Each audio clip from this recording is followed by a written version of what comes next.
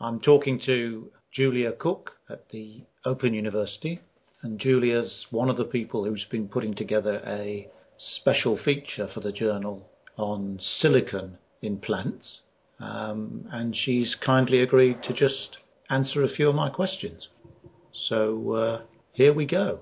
And I apologise that my first question has really got very, very little to do with ecology, because when I'm not editing functional ecology, I'm kind of quite a keen gardener, and I was fascinated to read in your editorial that goes with the special feature that silica is now routinely applied to agricultural crops because it does all kinds of good things for them.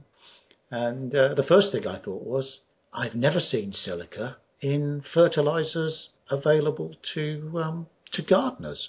And are gardeners missing out here? And if so, why? I don't think so. I hope your garden's not missing out on silicon. I think in a garden you're seeing probably a natural cycle of silicon. So as the plant breaks down, the organic components perhaps decompose quite quickly and some of the silicon persists for a while, but it probably cycles through quite quickly. So your annual plants probably are just reusing the silicon. What happens in many crops is that a lot of the biomass is removed each year, and so this gradually depletes the amount of available silicon, and this means that large amounts of silicon fertilizer can be required. So the US Food and Agricultural Organization estimated that about 200 million tons of silicon is removed from arable soils around the world. And this happens particularly on some of our most important crops like rice and sugarcane, and so it's for these that we need to replace a lot of the silicon, and it can be in massive quantities. Back in 2001, they estimated that about 1 million tons of silicon fertilizer were used each year in China. Oh, wow. So gardens, as far as silicon's concerned, gardens are a bit like some other large nutrients, which is, like nitrogen and phosphorus, which is essentially that unless you're growing large quantities of things to eat, mm-hmm. which you're actually harvesting from the garden, the stuff just cycles basically. Yes, and there's huge cycles of silicon. So the original source of the silicon in the soil is from weathering from silicates, and then it exists in soil as silicic acid, and that's the form that it's taken up by plants. And a lot of this silicon just cycles through the vegetation over and over again before ultimately ending up in rivers and then into the sea. But yes, if your garden has a range of plants in it and soil and gets a bit of manure or compost on it every now and then, I think the average gardener probably doesn't need silicon fertilizer. It's also used quite a lot in hydroponics, and there where you start with a very artificial system, adding silicon is pretty important too. But I think you're right in your garden.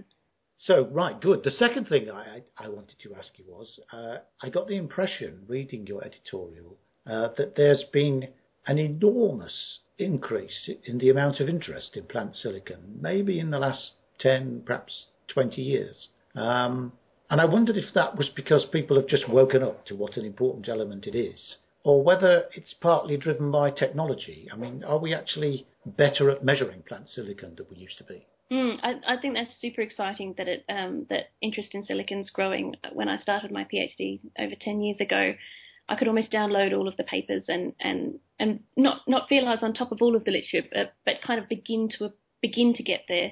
Whereas now there's so many papers coming out on a daily basis. It's very difficult to keep on top of it, but that makes me very happy. In regard to your question, is it about methods of measuring it? I don't think so directly. I think people are just appreciating the roles that it has and its importance a lot more.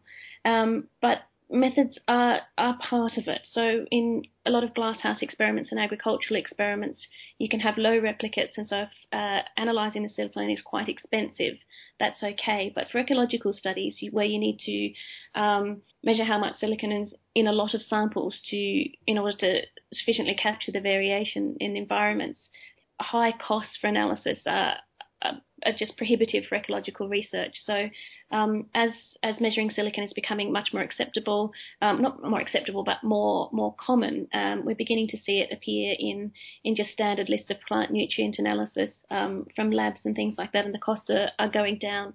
There are new methods that make it much cheaper and easier and less destructive. And there's also methods that allow us to look at silicon distribution on much smaller scales. So rather than bulking samples, we can look at silicon concentrations in much smaller tissue samples, which really pushes the field along. So it's partly technology, but partly people have just realised that they were missing something by not looking at silicon. Yes, I think so. I guess we knew that there were some species were sort of said to be high silicon species like horsetails and grasses, and people were interested in that. But silicon seems to have beneficial roles in plants that accumulate even very small amounts of silicon.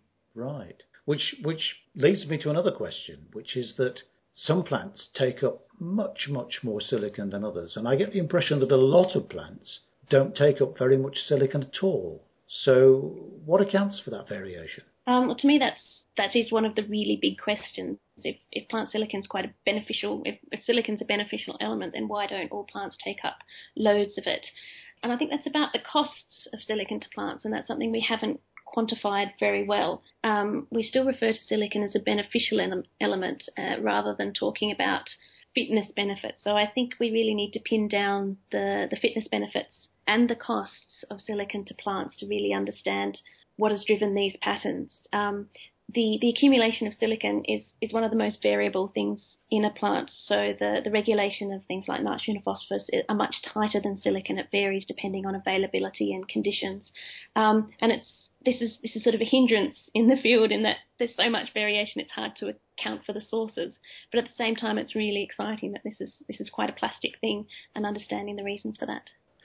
Something else I noticed in your editorial is that you're quite lukewarm about the idea that silicon is something that plants kind of started to absorb more of when they were co-evolving with evolving groups of herbivores. And it's the old rise of the grasses and horses and similar herbivores kind of story. And I'm sure I was always sort of taught that in school, but you don't seem to think that the evidence for that's very good. Is that right?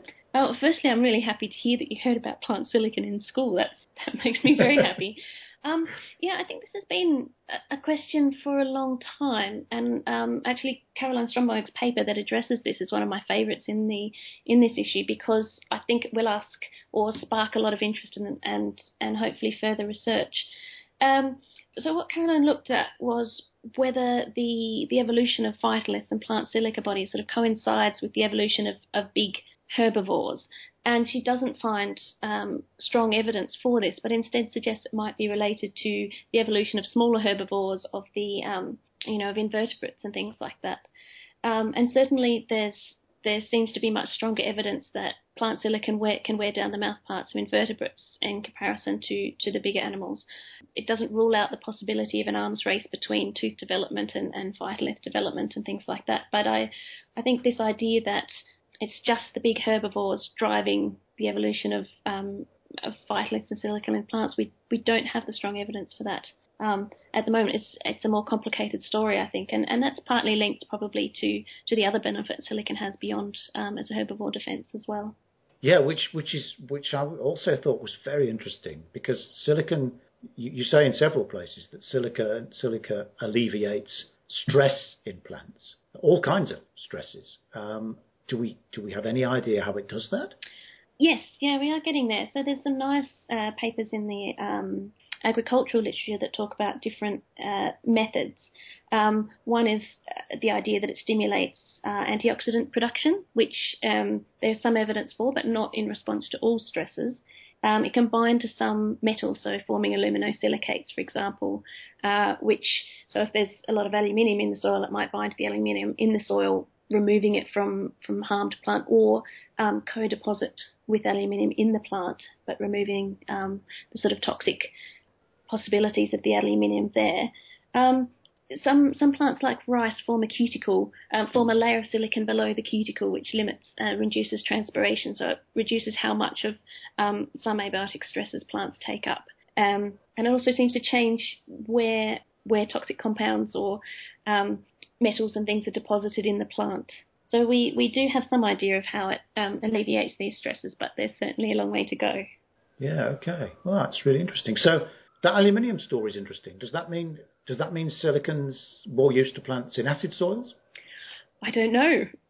There's a few studies that I can think of that have looked at whether silicon helps plants in more acid soils, but I can't think of the results at the top of my head. I think to me one of the really interesting things is that we have this information and this evidence of abiotic stress alleviation mainly from agricultural experiments and conditions, and these mechanisms must have evolved in natural systems, and we really have no idea how important silicon is in alleviating abiotic stress in natural systems, and I just find that really intriguing. Yeah. So the sort of take-home message, I think, and you said it there really, is that we need a lot more research on silicon in non-agricultural, in natural situations. Yes, yeah, I completely agree. But it's not easy because with any ecological research, there's so many variables and things that contribute to how much silicon plants take up. But yes, I think we need more ecological studies into silicon function. Brilliant, Julia. Great talking to you today. Thanks very much. My pleasure.